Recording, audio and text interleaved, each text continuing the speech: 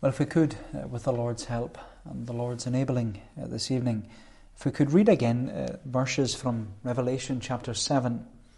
Revelation chapter 7, and if we read the verses 13 and 14. Revelation chapter 7 at verse 13, where John writes, "Then one of the elders addressed me, saying, Who are these clothed in white robes, and where have they come from? I said to him, Sir, you know. And he said to me, These are the ones coming out of the great tribulation. They have washed their robes and made them white in the blood of the Lamb." They have washed their robes and made them white in the blood of the Lamb. As you know, this evening we're coming to our destination in the Pilgrim's Progress. We're coming to the Celestial City. And we've been journeying with Christian over these past few months as we've walked with him. We've walked with him from the city of destruction, and we've walked with him all the way to the Celestial City. And as it is for every Christian who flees from the city of destruction, it's a difficult and sometimes a dangerous journey.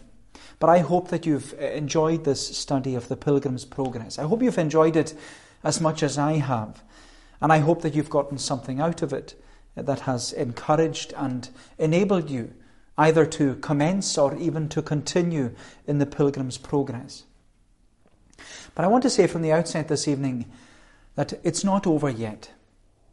And the good news is our study this evening is not over either.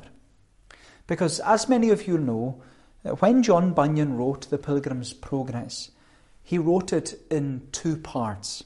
Part one, which we're concluding this evening, is based upon Christian's experience of the Pilgrim's Progress. But part two, which is the more lesser known story of the Pilgrim's Progress, it's the story of Christian's wife, Christiana, and their 4 children. Not many people have read part two. I've never read part two, which is why I'd like to study it with you in the coming weeks. We're going to go into part two, God willing, next Lord's Day.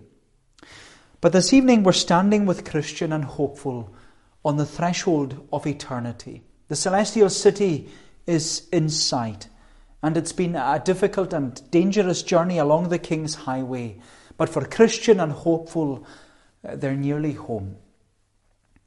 You remember how we fled from the city of destruction. You remember this journey that we've taken with Christian, how we fled with him from the city of destruction. We were delivered from the slough of despond. We crossed over the threshold of the wicket gate. We explored the interpreter's house. We stood at the cross and the burden rolled off our back. We then persevered up the hill called Difficulty. We lodged for a few days at the Palace Beautiful. Then we descended into the Valley of Humiliation to fight with Apollyon. And then we progressed into another valley, the Valley of the Shadow of Death. And then we walked with Christian and Faithful as they enjoyed friendship and fellowship with one another. And they also came to the town of Vanity. And it was there in Vanity Fair that Faithful was martyred. And then Hopeful appeared. And it was with Christian and Hopeful that we experienced the dark dungeon of Doubting Castle. We enjoyed the delights last week on the Delectable Mountains. And now, as we reach our journey's end, we're about to enter the gates of the Celestial City. But before we do, we see that Christian and Hopeful, they encounter 3 more things along the King's Highway. They encounter an ironic rejection, an intervening river, and an ignorant religion. They encounter an ironic rejection, an intervening river, and an ignorant religion. So first of all, an ironic rejection. An ironic rejection. Now you remember last week that just before Christian and Hopeful continued on their journey beyond the Delectable Mountains, you remember how they had met 4 shepherds. 4 shepherds called Knowledge, Experience, Watchful and Sincere. And these 4 shepherds, they took Christian and Hopeful to the top of a high hill called Clear. And from there, the shepherds, they showed Christian and Hopeful, they showed them the gate to the celestial city and all its glory. And then just before these pilgrims parted company with the shepherds, we're told that knowledge gave them directions. Experience said, beware of the flatterer. Watchful warned them not to sleep upon the enchanted ground. And sincere bid them Godspeed. And as we saw last week, Christian and Hopeful, they fell foul to the flatterer. When Satan appeared, he appeared as an angel of light, and Satan led both Christian and faithful, Christian and Hopeful. He led them away from the king's highway, and he trapped them in a net.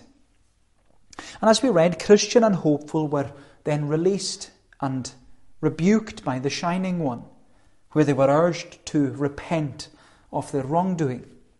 But as they continued on their journey towards the celestial city, we see that Bunyan writes, he says, now after a while they perceived afar off one coming softly along the highway to meet them. Then Christian said to Hopeful, yonder is a man with his back towards the celestial city, and he's coming to meet us. I see him, said Hopeful.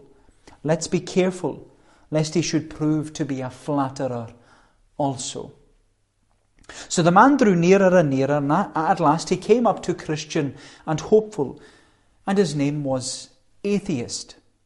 And he asked them where they were going.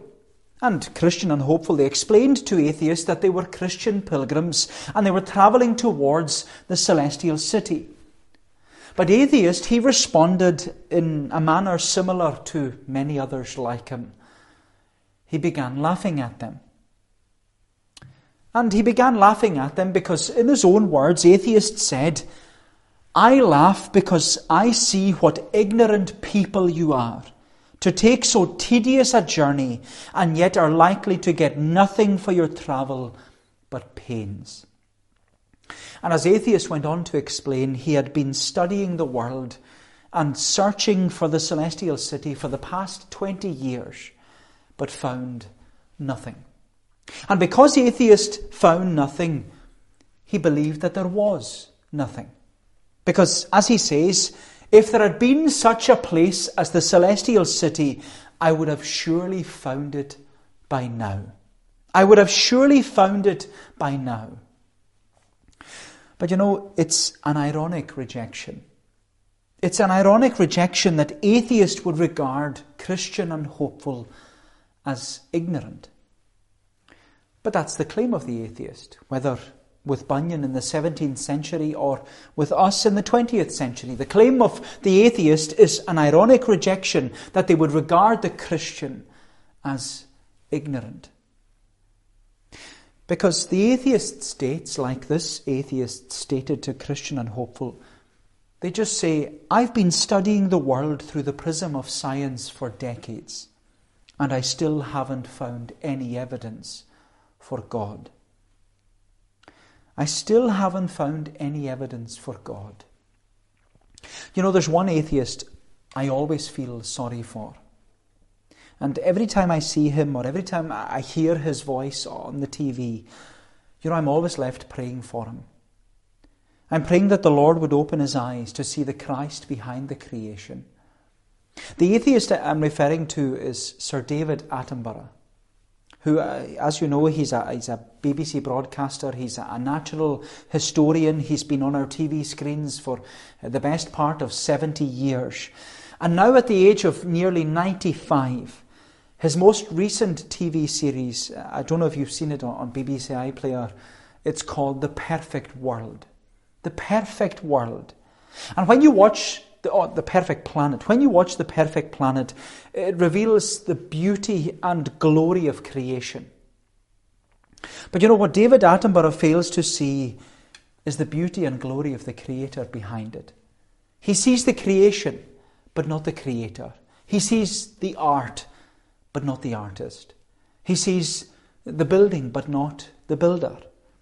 And as an atheist, it's an ironic rejection, because when you listen to David Attenborough, when you listen to him, He speaks as someone who seems so educated and so knowledgeable and so wise. And yet the Bible would call him an old fool on the threshold of eternity. The Bible would say that he's an old fool on the threshold of eternity.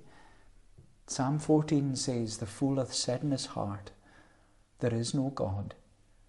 The fool hath said in his heart, there is no God. And like many an atheist who has spent all their life studying the creation, they might sound convincing.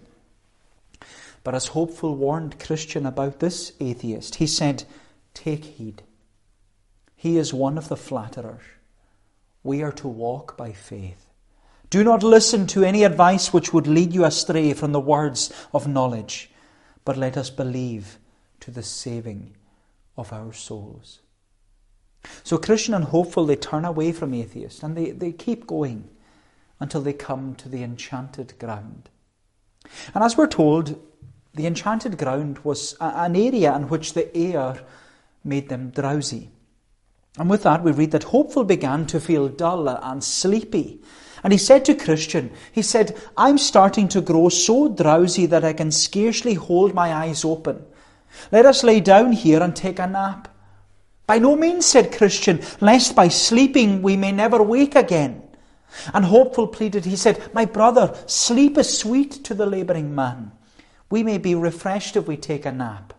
But Christian, he reminded his fellow pilgrim, he reminded Hopeful, he said, "Do you not remember that one of the shepherds warned us to beware of the enchanted ground? Therefore let us not sleep as others do, but let us keep awake and watch." Let us keep awake and watch. And you know, even within the celestial city, even with it in sight, Bunyan is reminding us that the enchanted ground is a place in which we must persevere through. Even with the celestial city in sight, we must persevere to the end. That's what Bunyan is emphasizing to us, that we must keep watch. We must stay awake right to the end of the pilgrim's progress. We have to stay awake. You know, I'm not sure that it's still the case, but sleeping while on duty or sleeping on the job, it's considered as an act of gross misconduct, and it has many grounds for disciplinary action. And in many ways, you know, that's what Bunyan is reminding us here. He's reminding us that the Christian is not to be found asleep while on duty. And the Christian church is not to be caught sleeping on the job, because it's an act of gross misconduct. It's an act of gross misconduct against the King and head of the church, Jesus Christ. In fact, when Jesus spoke about his second coming, he issued a warning to the church. He said in Matthew 24, he said, "Stay awake, for you do not know on what day your Lord is coming. But know this, that if the master of the house had known in what part of the night the thief was coming, he would have stayed awake and would not have let his house be broken into. Therefore," says Jesus, "you must also be ready, for the Son of Man will come at an hour you do not expect." And then we also read in John chapter 9, Jesus said, "We must work the works of him while it is day, because the night is coming when no one can work." Jesus said we must work. We must work. He doesn't say, "I must work," or "the Holy Spirit must work," or "the minister must work." No, Jesus says we, as the church, must work the works of him. We must work. The Christian must work. The disciple must work. The church must work. We must work. It's a must of necessity. It's an imperative for the church and for the Christian to wake up. To wake up, because our King and Head, Jesus Christ, he's reminding us that as long as we're in this world, we must work. We must work. Do you know, it was Steve Lawson who said, you may retire from your occupation and you may give up your day job. You may hang up your hat or put down your tools or leave your desk. But whilst you're here, you have a work to do. Whilst you're here, you have a work to do. My friend, beware of the enchanted ground. Beware of the enchanted ground, because even within the sight of the celestial city, there's always that temptation to slow down and to fall asleep. And you know, even in this season that we're in, with the church closed and everything online, you know, I fear that some of our elders, our deacons, our members in our congregation, I fear that they're drifting and dreaming on the enchanted ground. I fear that they're drifting and dreaming on the enchanted ground. But my friend, you know, if we're to imitate and emulate Jesus Christ, then we must be about our Father's business. We must be committed to our Father's business. We must be watchful. We must stay awake. We must work. That's what Jesus says. We must work. But you know, when you look at the Pilgrim's Progress, you have to ask the question, what was it that prevented Christian and hopeful from falling asleep in the enchanted ground? Fellowship. Fellowship. Hopeful confessed to Christian, had I been here alone, I would have slept and been in danger of death. Your company has been a mercy to me. Bunyan is reminding us again of the importance of fellowship. And you know, my friend, we all love fellowship. But at present, we all lack fellowship. We all long for fellowship. Therefore, we have to strive. We have to strive to make the most of the fellowship that's available to us, so that it will prevent us from falling asleep on the enchanted ground before we reach an intervening river. Which is what we see secondly. An intervening river. So we have an ironic rejection, and then an intervening river. An intervening river. We're told that after Christian and hopeful had passed through the enchanted ground, they came into the country of Beulah. And we're told that unlike the air in the enchanted ground which made you drowsy, the air in the country of Beulah was very sweet and pleasant. And Christian and hopeful, when they entered the country of Beulah, they heard singing, the singing of birds. They saw flowers appearing, and they heard the song of the turtle dove in the land. Now, Beulah was a country in which the sun shone night and day. And because it was beyond the valley of the shadow of death, because it was out of the reach of giant despair, they couldn't see Doubting Castle anymore. They had this great assurance, because they were now within sight of the celestial city to which they were travelling. Now, the name of this country, Beulah, it's an important name because it means married. The word Beulah is Hebrew for married. And the passage which Bunyan is drawing our attention to is the passage of Isaiah chapter 62. It's a beautiful chapter about the salvation of the Lord's covenant people. Because it's in that chapter, in Isaiah 62, that the Lord says about his people, about his covenant people, he says, "You shall no more be called forsaken, and your land shall no more be called desolate, but you shall be called, my delight is in her, and your land shall be called married," or Beulah. "For the Lord delights in you, and your land shall be called married," or Beulah. "As the bridegroom rejoices over the bride, so shall your God rejoice over you." And that's what Bunyan describes as he writes about this country called Beulah. He says, in this land, the contract between the bride and the bridegroom is renewed. In the land of Beulah, says Bunyan, the covenant promises of the Lord are renewed and reaffirmed.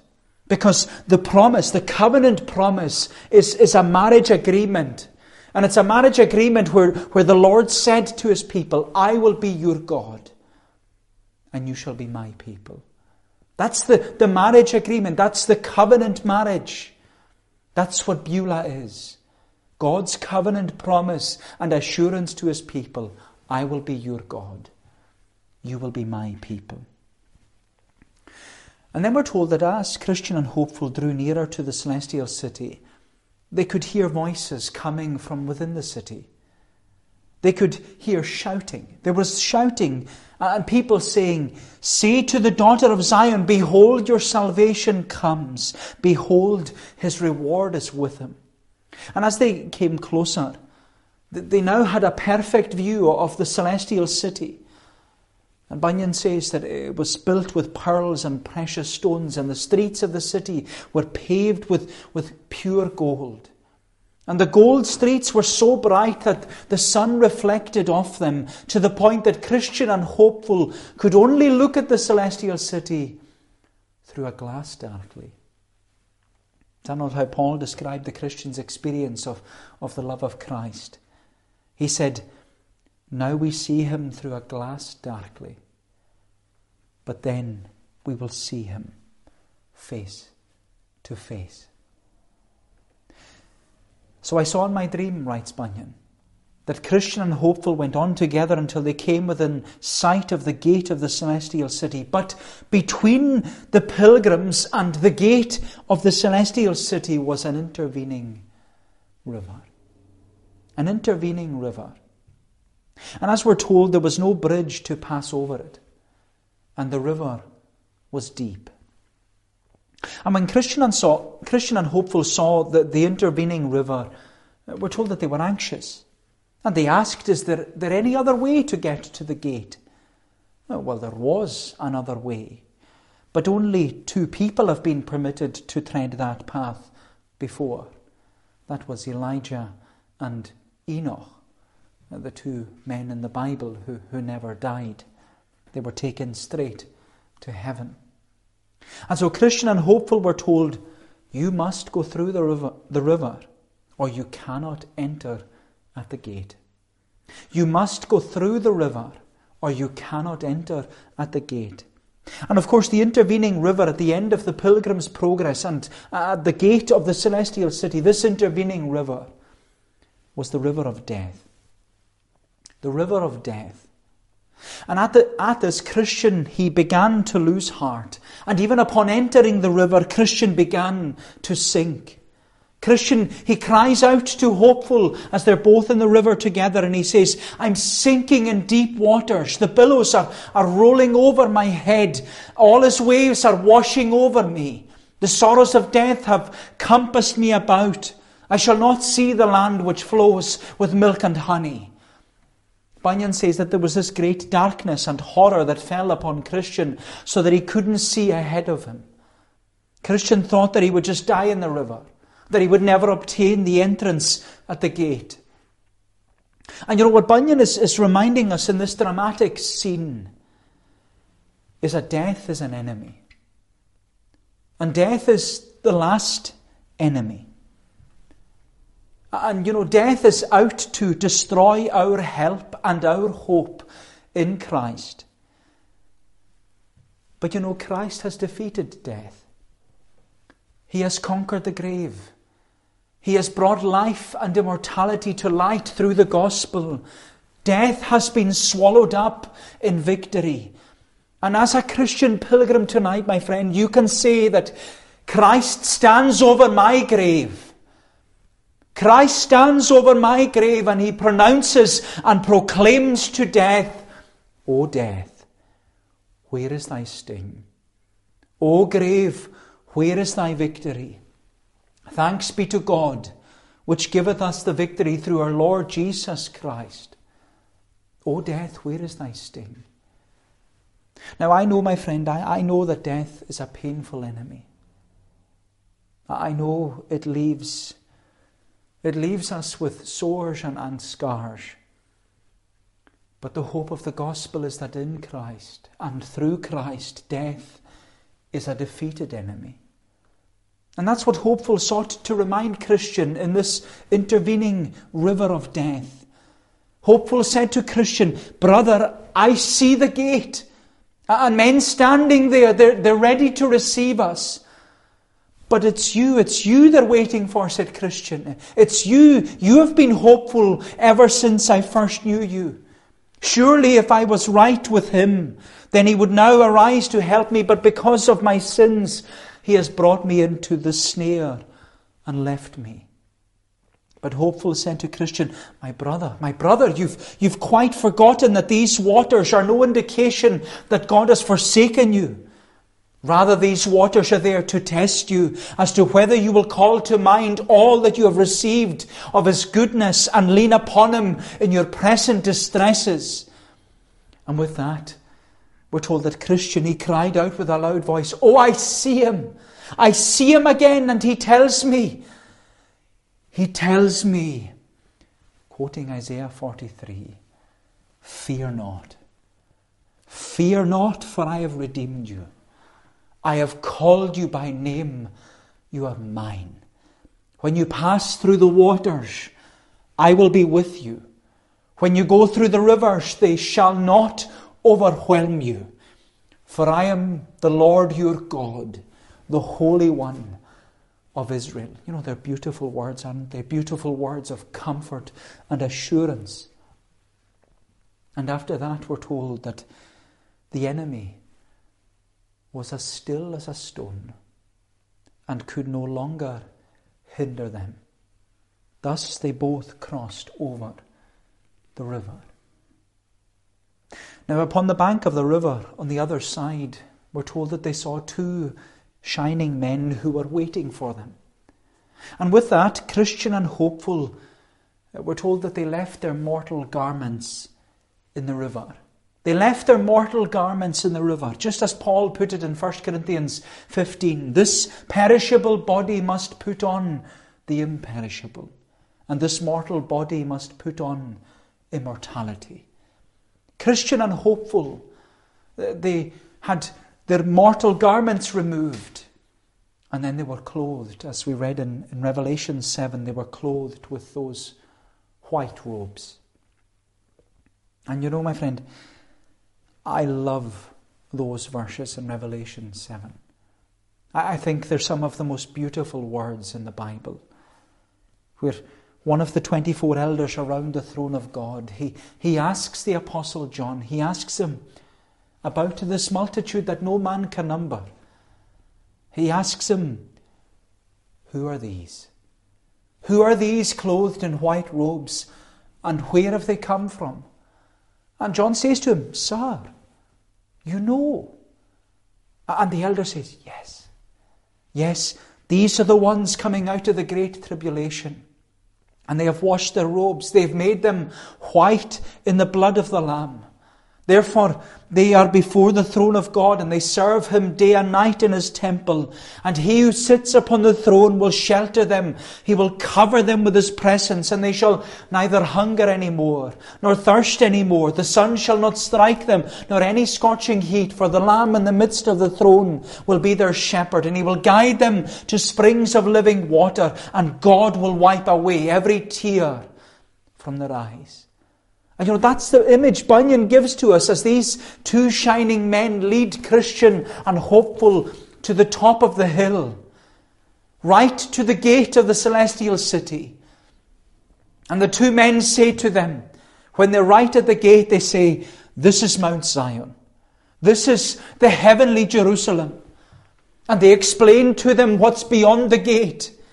They say to them, there you shall walk and talk with the King throughout the endless ages of eternity. There you shall never again see sorrow and sickness or affliction or death, for the former things have passed away. There inside the gate you will receive the comforts of all your toil and have joy for all your sorrow. There you will wear crowns of gold and enjoy in your perpetual sight the vision of the Holy One. There you shall see Him as He is. There you shall continually worship Him with praise and thanksgiving. There, my friend, there you shall enjoy your family and friends again who have gone there before you. There you shall be clothed with glory and majesty. And so you will be with the Lord forever. That's what's beyond the gate. That's what's beyond the gate. And Bunyan writes, he says, while Christian and hopeful were drawing near towards the gate, behold, a company of heavenly hosts came out to meet them. Then each pilgrim handed their certificate that they had received at the beginning of their journey. These certificates were carried to the king, who, when he had read them, it was said to the pilgrims, enter into the joy of your Lord. Then, just as the gates were opened to let Christian and hopeful into the celestial city, Bunyan says, I looked in after them. And behold, the city, it shone like the sun. The streets were paved with gold, and on them walked many men with crowns on their heads, palm branches in their hands, and golden harps to sing praises with. But after that, they closed the gates, and I wished that I myself was among them. I wished that I myself was among them. Is that your desire tonight? Saying like Bunyan about those in the celestial city, I wish that I myself was among them. But you know, that's not how Bunyan concluded part 1 of the Pilgrim's Progress. And for that reason, that's not how I would like to conclude part 1 of the Pilgrim's Progress. Because Bunyan writes something so solemn. He writes, while I was gazing upon all these things, I turned my head to look back, and I saw ignorance come up over the river. He soon got over the river, and without half of the difficulty which Christian and hopeful met with, for it happened that one called Vain Hope, a ferryman, he was there, and with his boat he helped ignorance cross the river. And my friend, I'd like to conclude by considering this man ignorance, because he had an ignorant religion. He had an ignorant religion. We've seen an ironic rejection, an intervening river, but then lastly, an ignorant religion. An ignorant religion. You know, Christian and hopeful, they first met ignorance after they had descended from the Delectable Mountains. And ignorance was from the country, we're told, the country of conceit. And as Bunyan describes, he was a very boisterous lad.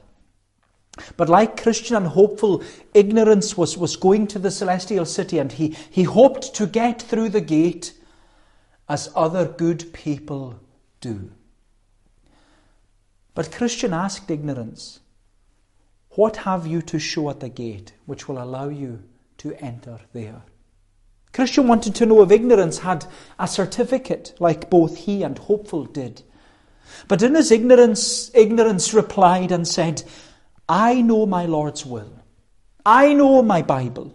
I have lived a good life. I pay every man his due. I pray, I fast, I pay tithes, and I give alms. And you know, in horror at the ignorance of ignorance, Christian responded by saying, but you didn't come in at the narrow gate. You didn't come in at the narrow gate. No, you came in through the crooked lane. And I fear that when the day of reckoning shall come for you, you will be charged for being a thief and a robber than being admitted into the celestial city. But ignorance, he was wise in his own eyes. He wouldn't listen to anything they had to say. And ignorance just said to Christian and hopeful, he said, gentlemen, I do not know you, for you are utter strangers to me. You be content to follow the religion of your country, and I will be content to follow the religion of mine. I trust that all will be well for each of us in the end. And with that, Christian and hopeful, they left ignorance for a while until they met him again in the enchanted ground. And when they met with ignorance, Christian asked ignorance. He asked him a great question. And you know, it's a question which every Christian should ask their unconverted friend. This is a question that every Christian should ask their unconverted friend. How does it stand between God and your soul? How does it stand between God and your soul? It's a great question, isn't it?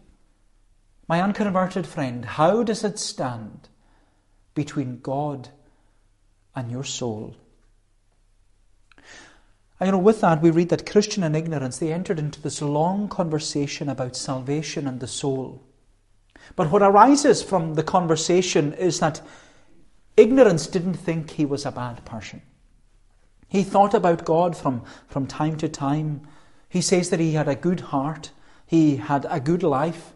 He was good at keeping the commandments. Ignorance thought that all he had to do was just believe that Jesus died for sinners and he would be saved. To which Christian, he pointedly asked, how can you believe in Christ when you do not see your need of him?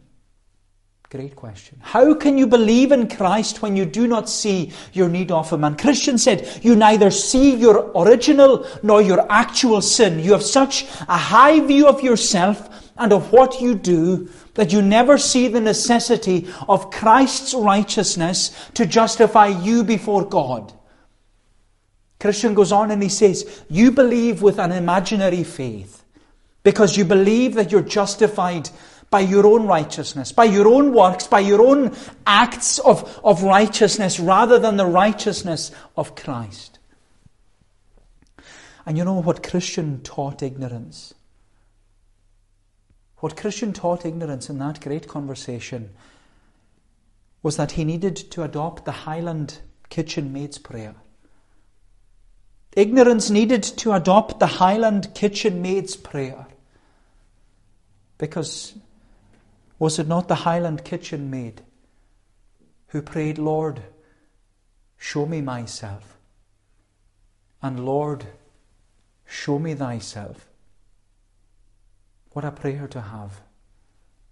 Lord, show me myself, and Lord, show me thyself.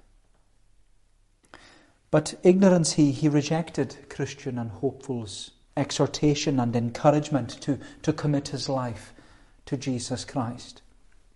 And Christian and hopeful, they went on in the Pilgrim's Progress, never to see ignorance again. But Bunyan, he concludes part 1 of the Pilgrim's Progress, and he does so by warning us not to be like ignorance. Because we read that when ignorance arrived at the gate to the celestial city, he began to knock. He began to knock, and when the gate opened ajar, ignorance was asked, where have you come from? And what do you want? And he answered them like many fools before him have answered. He said, I have eaten and drank in the presence of the King, and he has taught in our streets. And is that what Jesus warned in the Sermon on the Mount? Jesus warned that not everyone who says to me, Lord, Lord, will enter the kingdom of heaven. For I will declare to them, I never knew you. Depart from me, you workers of iniquity. Then the men at the gate to the celestial city, they asked ignorance for his certificate, that they might go and show it to the king.